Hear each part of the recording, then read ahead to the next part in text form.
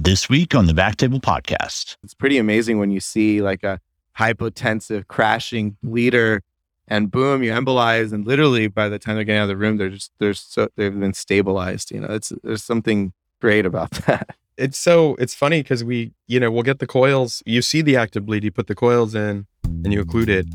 And I'm sure you've seen it where it's just the tachycardia stops and it's like almost instant. It's deceiving how quickly it is.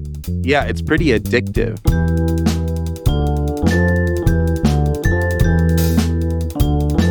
Hello, everyone, and welcome to the Backtable Podcast, your source for all things endovascular and more. You can find all previous episodes on any platform or our website, backtable.com. You can also follow us on Twitter, Instagram, or LinkedIn, and keep up with the latest updates and give us feedback through comments. Today's Backtable Podcast is sponsored by Boston Scientific Interventional Oncology and Embolization Division. Boston Scientific is an international provider of medical devices for the interventional radiologist.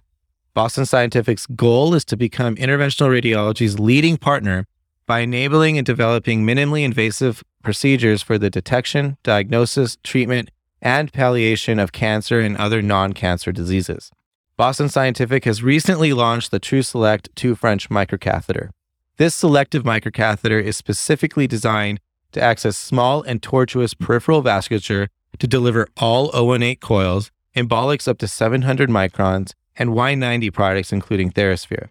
It also has the first ever 175 centimeter length microcatheter, which is ideal for radial access. Visit bostonscientific.com or contact your local sales representative for more information on the TruSelect microcatheter and to learn what it can do for you.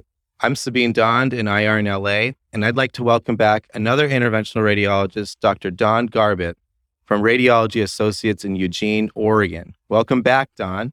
Thanks, Sabine. Thanks for inviting me to chat with you. Of course.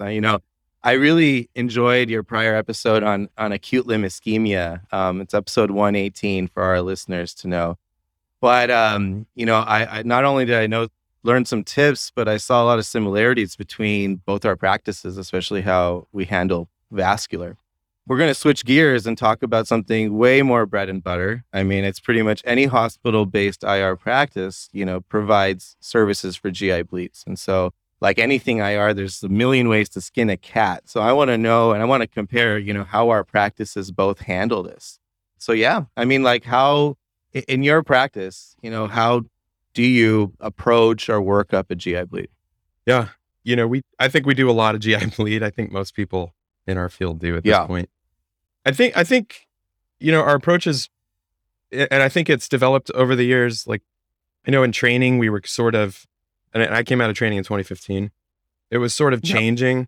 We used to just bring everybody to angio and then check every artery, shoot all three, SMA, IMA, celiac. These days, we just tend to get a GI bleed, CTA, for most patients. And that's whether they're inpatient, on a regular floor, or if they're ICU, or if they've just been scoped. We'll still generally get the CTA just so we have a roadmap.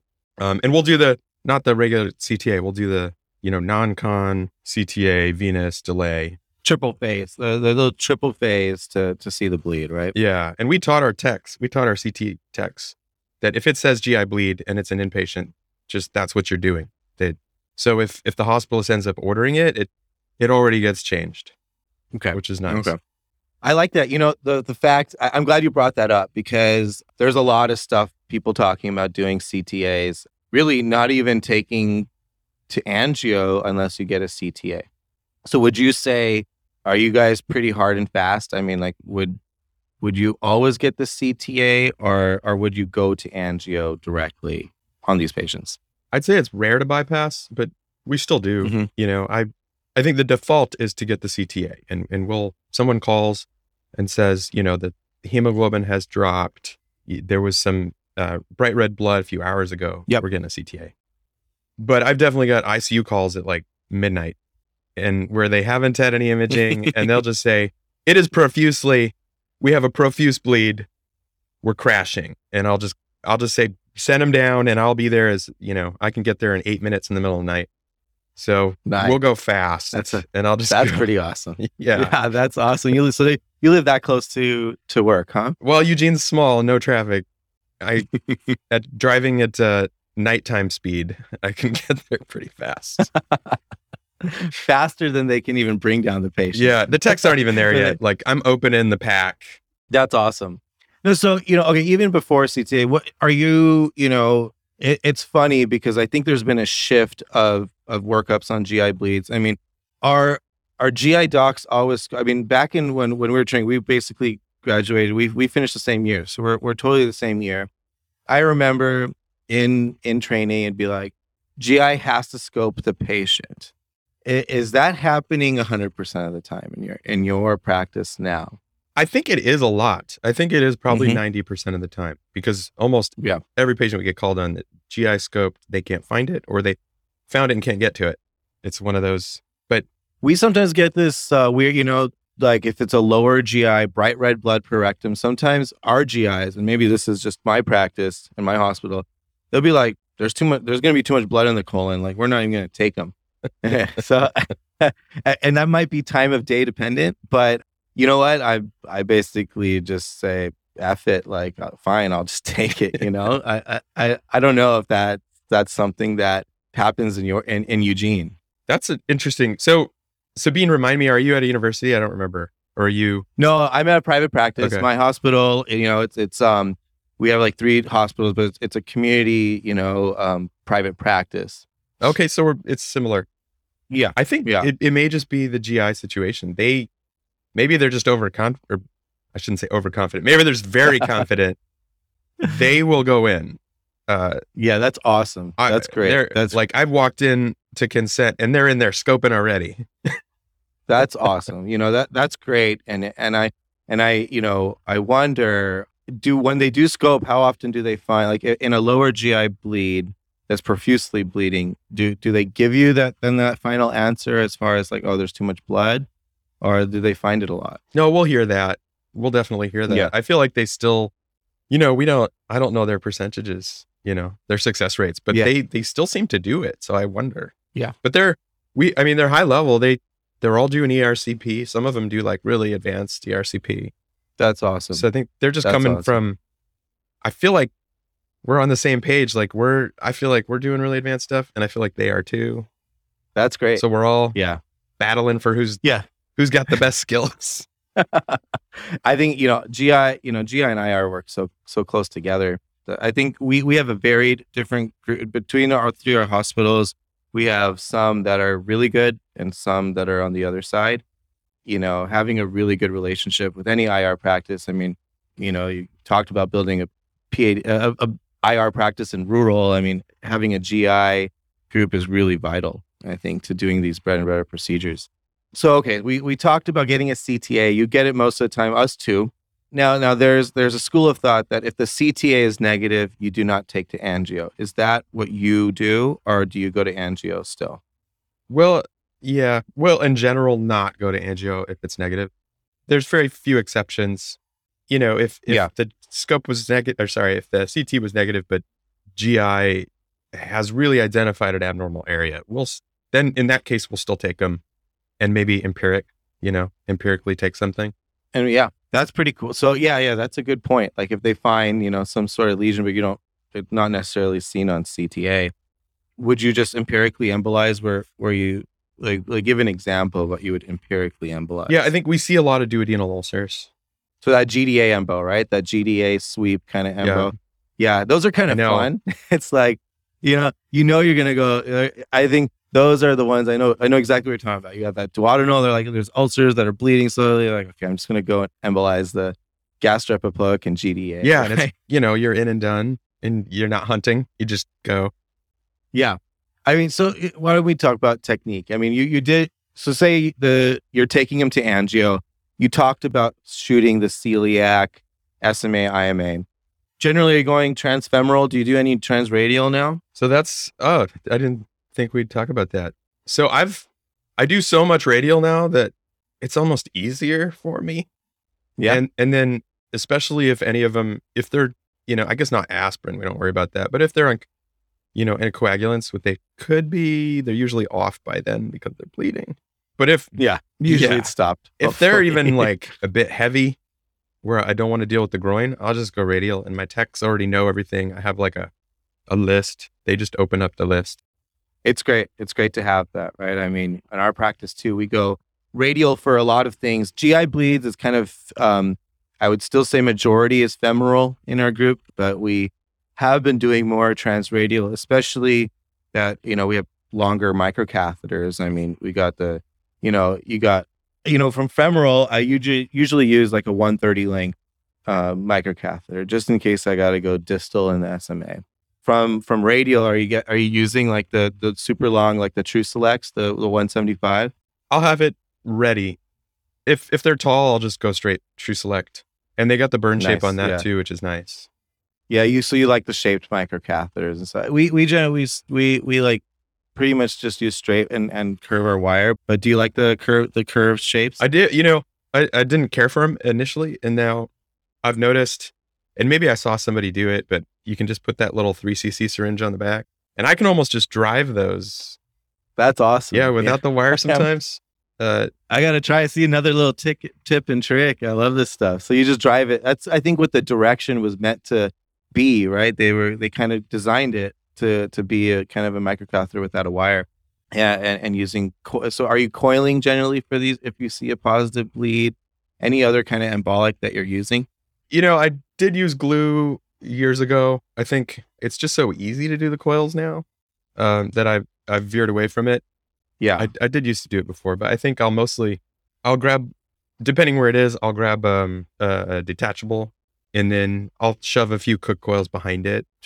I hate when they don't occlude immediately. Yeah. It's so true, right? Especially, sometimes the rubies, because they don't have any fibers, sometimes it doesn't occlude immediately, right?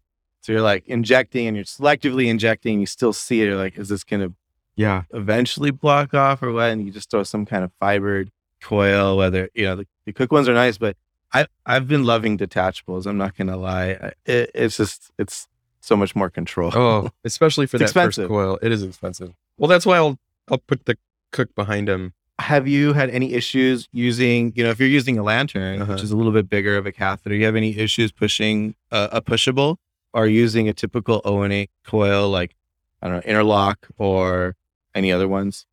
I'll mostly use the detachables, and then the pushables. Yeah. The pushables, I'll just inject them. Oh yeah. Yeah. There's nothing better than just love it. Pushing them in. And then why'd you move away from liquid? Why'd you move away from glue? Yeah, why did I move away? I guess it's just, I'm scrubbed in, and then I've got to like tell the tech what to do. And I get a lot of new techs. Like there's a lot of turnover, and interesting. I'd have to be training all the time.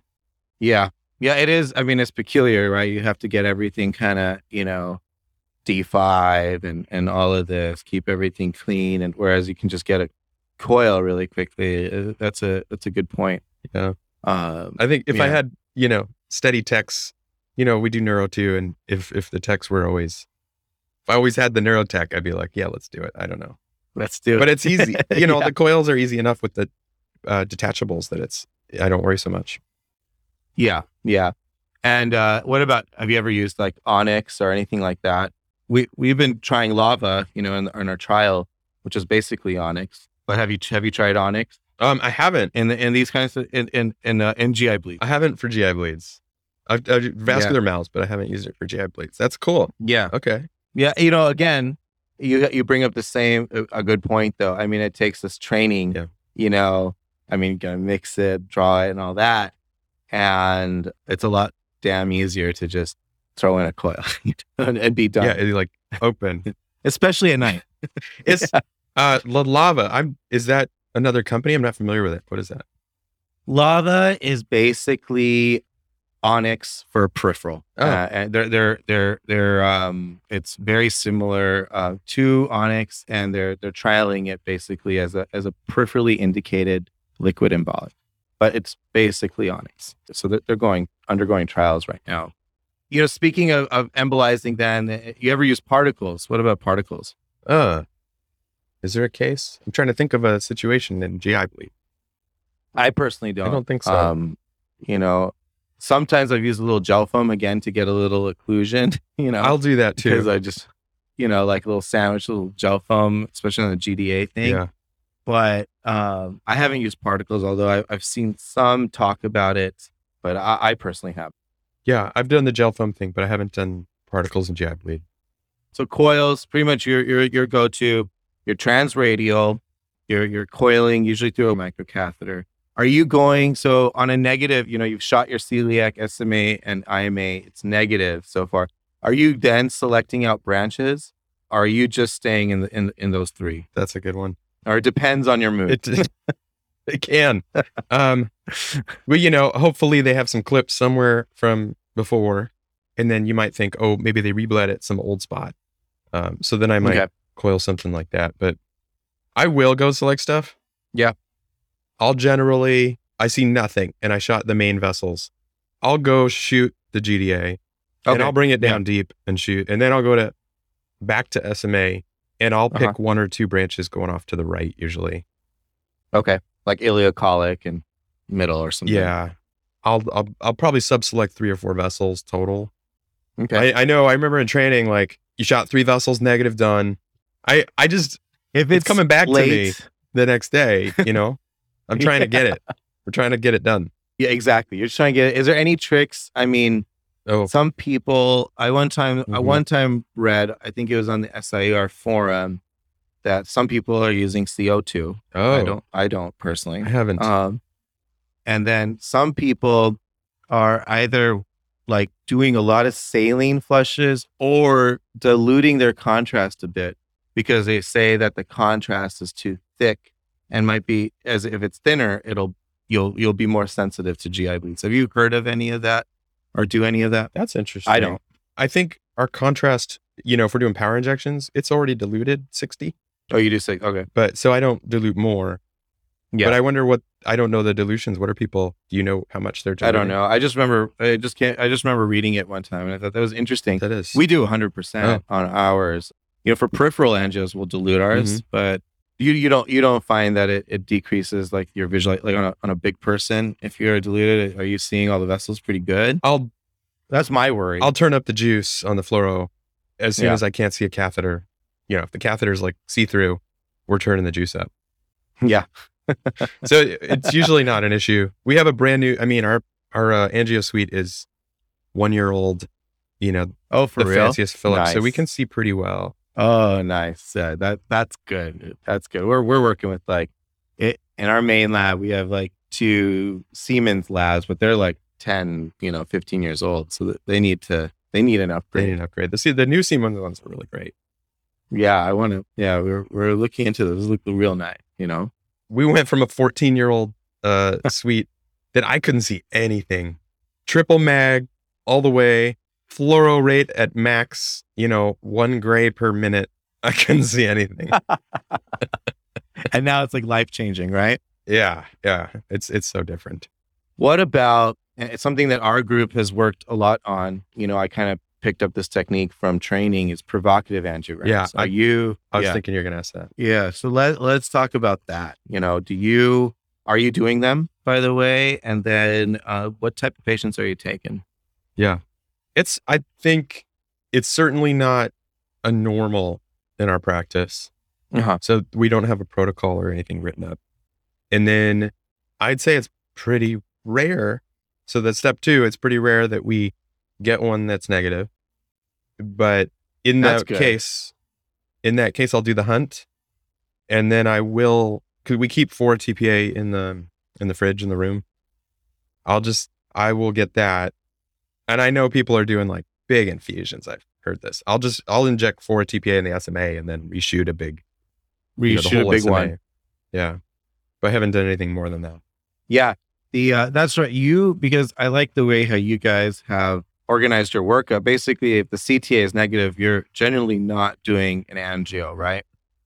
Our practice is kind of mixed. If it's, and it might be time of day dependent. All right. If it's like 4:30 PM, and the CT is kind of backed up, it's like, all right, just bring them in quick. We'll boom, So we actually have a little bit more than I like of a negative angio rate. We frequently will take them, but we also take negative CTAs to angio, and every once in a while they're positive. So, we haven't come up with a really hard and fast rule in our group. Everyone's a little different.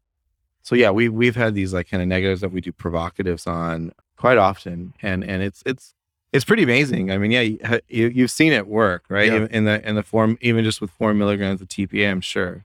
Yeah, we have. So and so it's pretty well controlled. I think people were really kind of scared about it before, and like, oh my God, you're injecting TPA in a bleeder. Like, it just sounds like cowboyish as an IR is, right? But we've liked the results that we've gotten so far. And yeah, we're kind of one of the crazy ones who'll do big infusions, like 50 milligrams. 50? Is that what you do? Yeah. Holy cow. That's our upper limit. Yeah. But we'll get some people. It'll be like, a year or two of just these intermittent bleeds, and they've been getting chronic transfusions. No one can find it, and yada, yada, yada. So we'll do those, and in a good half of them, we'll find something. Oh, that's really interesting. So, yeah. And what do you, so something. How do you do it? Are you just parking a catheter in the SMA, or what are you doing? Yeah. It's either SMA or IMA majority of the time. If it's sometimes it'll be a left colon bleed, so then we'll do the IMA, and yeah, we're just parking there, and then every 5 minutes we're injecting another 5 milligrams of TPA. We'll give some heparin and nitro as well, and yeah, it takes a lot of contrast. And we'll do them with anesthesia. And do you how's anesthesia availability in Eugene? So it varies. We do stroke, and they automatically come for that, right? So they're Okay. part of that. So your stroke, you guys are doing all strokes with GA or with anesthesia? With anesthesia, not always GA. Yeah, that's good. But it's not a automatic for GI bleeding. Yeah, we're just I think trying most to get them in fast. Yeah. You don't want any slowdowns and stuff too. So agree. I mean, ours are mostly conscious sedation. Are you? Sometimes one trick I do too, I totally forgot. Sometimes I use glucagon. Have you ever tried that? That's a great idea. You can stop. It literally stops small bowel, like the peristalsis. Like but it only lasts for like 3 minutes. Yeah. I guess if you had a crazy bowel moving all over, it'd be great. Yeah. Sometimes, I don't know. Some of our patients are real gassy, I guess. Yeah. I don't know. Yeah. So, or if they had a recent scope, they're going to be all insufflated. Yeah, exactly. So yeah, it's cool. I mean, we just use like 1 milligram. Try it out. It's pretty cool. It works, but again, it works for like 3 minutes and then it goes away. And I don't know the upper limit, but I haven't done more than 2 milligrams of IV glucagon. I'll definitely try that next time I have that, one of those. Yeah. Any other kind of words of wisdom on GI bleeds that you've kind of learned? I mean, again, it's a bread and butter procedure, but you ask all these people, I mean, the way how your practice deals with it is different than how our practice. I mean, I feel like we lack a little bit of guidelines in my practice, but you guys are it seems more kind of uniform. We've been pretty cohesive about it. Yeah. Anything that you've kind of learned after training that's kind of helped you with these cases, whether it's been the ones that you select to come down or the ones or after post management, anything else that you kind of recommend? I think probably 2 things. One thing is the tech setup. So they've built, might be a little funny, they built a moat around the patient. For the one. What? You're going to have to submit a picture of this at some point so we can put it on our website. What do you mean? I have a moat sometimes when we do like a Plurix catheter because that ascites or effusion is just going to jump at you. Is that what you mean? Like a little like towel, I don't know, wall? Kind of, yeah. They take the blankets all the way around the patient. Okay. Like, but just below the butt and then up to the shoulders. And they build like a capture for the blood. Because sometimes, if we get a crashing one, it is a huge mess. And yeah. This is one of the techs came up with this a few years ago, I guess. That's really you have to share this. I'll have to get whether it's on your socials, on Twitter or something. Obviously not with the patient there or something, but That's pretty interesting. Yeah, it can get messy, like a literally like a horror show, like a special. Yeah. GI like lowers, maybe it gets kind of hunted under the blue towel, but like an upper, and then they're like a horror show. It can be really, really bad. Yeah. One other interesting thing that happened one time, it was an accident. We were doing an upper GI bleed. It was like a fundal. It was a fundal. So it was like, quick left gastric catheterization. You can see all the clips, and I shot the pick. Everything spasmed. Couldn't get in. Oh yeah. So everything's just spasming. It's all spasm. They're bleeding. But you can still see it going. It's not occluded. Okay. And then I thought I called out nitro. I was like, I need nitro. But I think I said epi. They put epi on the table in a syringe, and I assume it's nitro, and then I inject. You just slam it in, yeah. I slammed it right in, and it goes. Nothing happened to the patient, but the whole left gastric just occluded immediately. Wow. And I looked at it, and I was like, "Are we done? Is that because GI injects epi?" Yeah. No. Apparently, that's how they would also treat GI bleeds in the past too. They would drip vasopressin. Oh yeah. And like this is back in the day, Right. and they would just drip vasopressin in the SMA or something. I don't know, for like in the ICU. That was one of the ways they would treat it. So that's great. So then did the bleed stop, or did it come back? No, it stopped. It stopped, but and you couldn't see any more active bleed. But I had a little bit more vessel, so I just punched one coil into it and called it good. And they never rebled. So, but that was that's a anecdote. Yeah. Speaking of the left gastric, I find that vessel, you can do whatever you want to it. you can slam, like you can do particles there, right? I mean, that's what they do for bariatric endo. You can throw gel foam. Like if you're suspecting a left gastric bleed, you can just like take out the vessel, and there's like no, I don't know, for knock on wood, there's been no badness. I mean, have you seen gut ischemia in any of your embolizations? I personally have not. It's just such a robust organ system. But have you had any ischemia? I haven't. I've heard stories, but I haven't had any. I haven't seen any. I mean, whether you go really selective, or I remember one or two cases early in my career I couldn't get into, and I had to embolize the marginal artery a little bit, and that still was okay. Oh, wow. So I mean, I don't know. I don't know, but luckily, it's just such a robustly collaterally flowed system that I don't understand why not ischemia, but it's great. Yeah, I think it's helpful for us. Great. Well, the one last question I got for you, Don, is, and this might not be just for GI bleeds, but as our listeners probably don't know, that you have really damn good taste in music. So what is, you're going in, you're getting pumped up for an angio, whether it's GI bleed, what's your music choice to get you really in the zone? So I'm an EDM fan, and so one of my techs has really fantastic taste in music, and if she's there, she'll just do it. She'll just put it on, and she has great taste, and I just love it. But if not, I have a playlist that's like my go-to, and it just spans like everything in EDM that I've liked for the last 10 years. It's one list, and it just goes on. It's so important. Yeah. It's, I can't work without music, so I always have it on. And although some of my techs call my EDM Roomba music, it's, yeah, it's fun. I try to play the chill stuff, but yeah, it's great. I mean, it's great to talk about these bleeds. I mean, everyone coming out of training programs learns how to do, how to approach these. And it's important for our listeners to know that there's a lot of ways to approach them. Whether you coil, whether you glue, looks like you're doing all of them transradial, which is awesome. Well, I'll caveat, if it's the crash, if they're the crashing GI bleed, I'll go groin. Just because it's easier for the techs to set up. Yeah.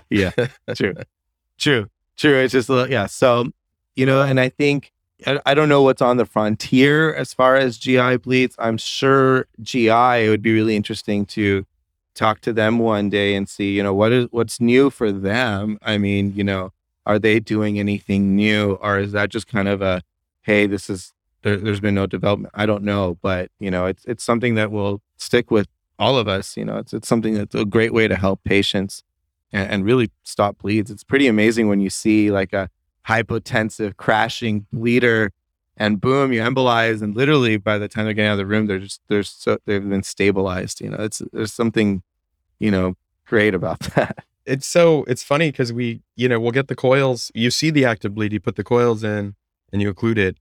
And I'm sure you've seen it where it's just the tachycardia stops and it's like almost instant. It's deceiving how quickly it is. Yeah, it's pretty addictive. I mean, I think that's probably something that when I saw it the first time, probably in training, I was like, this is really, I mean, it draws me. That one of my favorite things is to embolize an IR. I think if I'm not recanting a vessel, right. I just still love that little youthful part of just, hey, I'm going to embolize this like a GDA embol. I'm like, it's great. I'm just going to embolize this, like make it look nice, go up to the origin. Just, I don't know. Just kind of have fun with it almost, There's, I just want to share one good case because it was just a dramatic one. Absolutely. So I think I'm at our smaller hospital and I'm doing some biopsy or something. And I get a call from the ER. The GI is in the ER with the scope in. Okay. Dang. And they're just, your GIs are great. They're so good in the ER scoping. And he's got the scope aimed at the duodenum, at a duodenal ulcer. And he's just suctioning because there's so much profuse bleeding that it's like airway compromise. So he's just suctioning. And he said, well, I guess he told the ER doc, see if IR is available because I can keep doing this until they're out of blood. Yeah. Oh, man. Oh. So somebody grabbed me, like they literally came over. I was doing a lung biopsy and I just like finished. And they're like, just come over. And I came over and I look on the screen and he's like, there's the ulcer. He points at it. And he says, how soon can we get you in? Or how soon can you get the patient in? And so we went like rapid fire. I just ran over to the cath lab. It was empty. It happened to be empty that minute. Perfect. It's fate. Yeah. It's fate. So we just ran everything with the scope in. He's with the scope in. He kept it in just suctioning at the ulcer.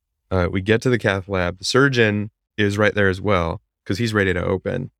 Whoa. And it's like all of us, and we're all in there. We get him on the table, starts coding, like immediately starts coding. Of course.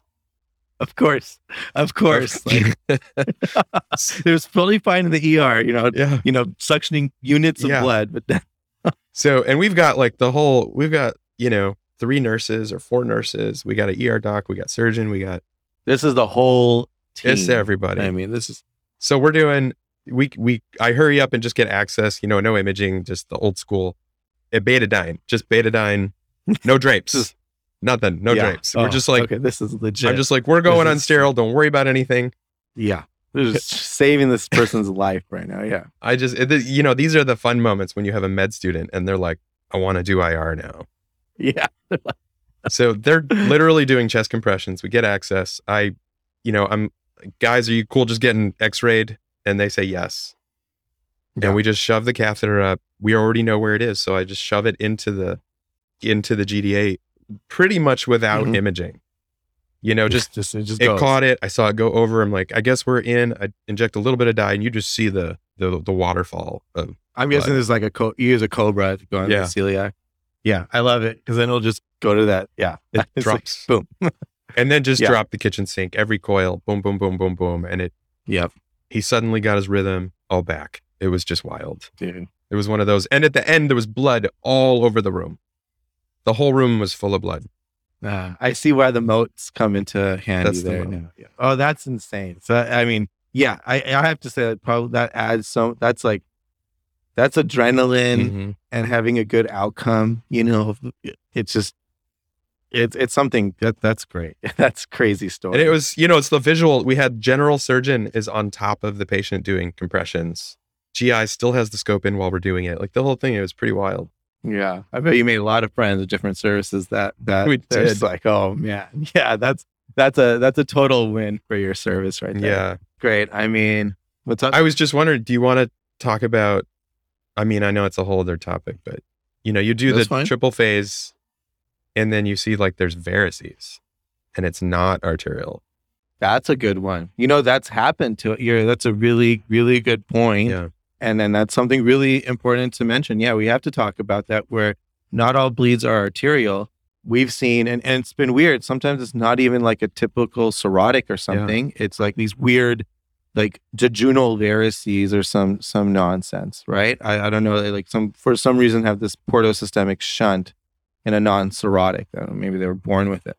I'll tell you what we do once. I want to know what you do for those. We've only had a couple. I can think of a handful, like 5 cases like that. We're probably the same, like a handful. Yeah. So what do you do? We'll see. Luckily, if you didn't do the imaging, you probably wouldn't know, right? I have one case where one of my damn smart partners, none of us saw it, but then when you look back, you see it. It was like, you'd carry out the run late. And no way. And then he saw these varices on the on the late run. I'm just looking for like the SMV, and he saw these things in the corner, and I'm like, holy shit. And he was totally right. So those are mad props. But yeah, if you don't do the imaging, aside from that case, you probably wouldn't know and call it negative. So do you go direct portal and embolize them? Do you do a TIPS, or what do you do? I guess it depends on what you see. If it's a totally cirrhotic liver, I might go to TIPS. But I think these are usually like the surprise, right? Where it's like there's some weird shunt, there's some weird varices. Surprise. Yeah. So maybe fatty liver, but not quite cirrhotic. So in those, I'll just stick direct portal and go embolize the varices directly. And then we'll key them in to follow up to see if they need, portal hypertension treatment or something. More stuff. And aside from those varices, even so, gastric varices, which is an upper GI bleeding issue. In cirrhotics, are you a believer of TIPS? Are you a believer of some sort of retrograde obliteration, or both? Yeah, I definitely, wasn't it Sabri that was on not that long ago? Yeah. So exactly. Yeah, I mean he's the master, and there's a few masters out there. He's the master. Yeah, exactly. But I do, with the BRTO, you have a bunch of gastric varices. They're actively bleeding, and you BRTO it in that situation, and you do push out some blood, invariably they're gonna pop. It's pretty pressurized. Yeah. So I guess I've done some BRTOs when they've bled recently, but I do expect that they're gonna bleed, and so we're actively replacing fluids and blood. And would you do a TIPS in those too, or do you just see how the Berto does, or the Berto, Cardo, Pardo? Right. I think if they're isolated gastric, we've generally gone to Berto. Yeah, same. But if there's varices all over, then we'll go to TIPS, as long as they're not like MELD 25. Yeah, I know. Or florid heart failure, then you're kind of hosed. No, these are great points. I mean, again, GI bleeding can be venous, and we as IRs, we need to be able to approach both of those, and again, the imaging can show all of that. So that's a really good advantage of having that triple phase CT to show you, it might be a cirrhotic. Hopefully they see that in their scope, but sometimes they may not, right? Yeah, those are big topics, but we've talked about Berto and stuff with others. I think that pretty much gets all of GI bleeding. I think, anyone who's listening to this hopefully can just go out there and hopefully don't have a crazy case like you mentioned, but get some of those wins. Those are all just, I think every IR has a story somewhat to that degree of embolizing and just creating a win. Yeah. Do you know, it's just a funny one. Do you know the rule of twos? I learned this from GI. This sounds really familiar. It's the rule of twos. It's too sick for me to scope and too stable for me to scope. Call IR. That's the rule of twos. I like it. That's quite true. No, it does seem to give an awesome GI service, and it's great, and having that. So for our listeners, if you have any questions about GI bleeds or anything like that, feel free to contact any one of us. Both of us are on socials, on Twitter, and we're happy to talk about it. So yeah, Don, thanks for being here, and thanks for your time. Awesome. Thanks for having me, Sabine. Great chatting with you. Yeah, we'll see each other soon, I'm sure. Yeah, man. Thank you so much for listening. If you haven't already, make sure to subscribe, rate the podcast 5 stars, and share with a friend. If you have any questions or comments, direct message us at @_backtable on Instagram, Twitter, or LinkedIn. Backtable is produced and hosted by myself, Aaron Fritz, and co-hosts Chris Beck, Sabine Dond, Michael Barraza, Brian Hartley. Our audio team lead is Kieran Gannon, with support from Caleb Hodson and Ness Smith-Savadoff. Design and digital marketing led by Brian Schmitz, with support from Zubi Syed. Article and transcript support by Taylor Robinson and Delaney Aguilar. Social media and PR by Ann Dang. And newsletter by Lauren Fang. Intro and extra music is Ripperoo by Skeptic Moon. Find us on Spotify or at local live music venues in New Orleans, Louisiana. Thanks again for listening, and see you next week.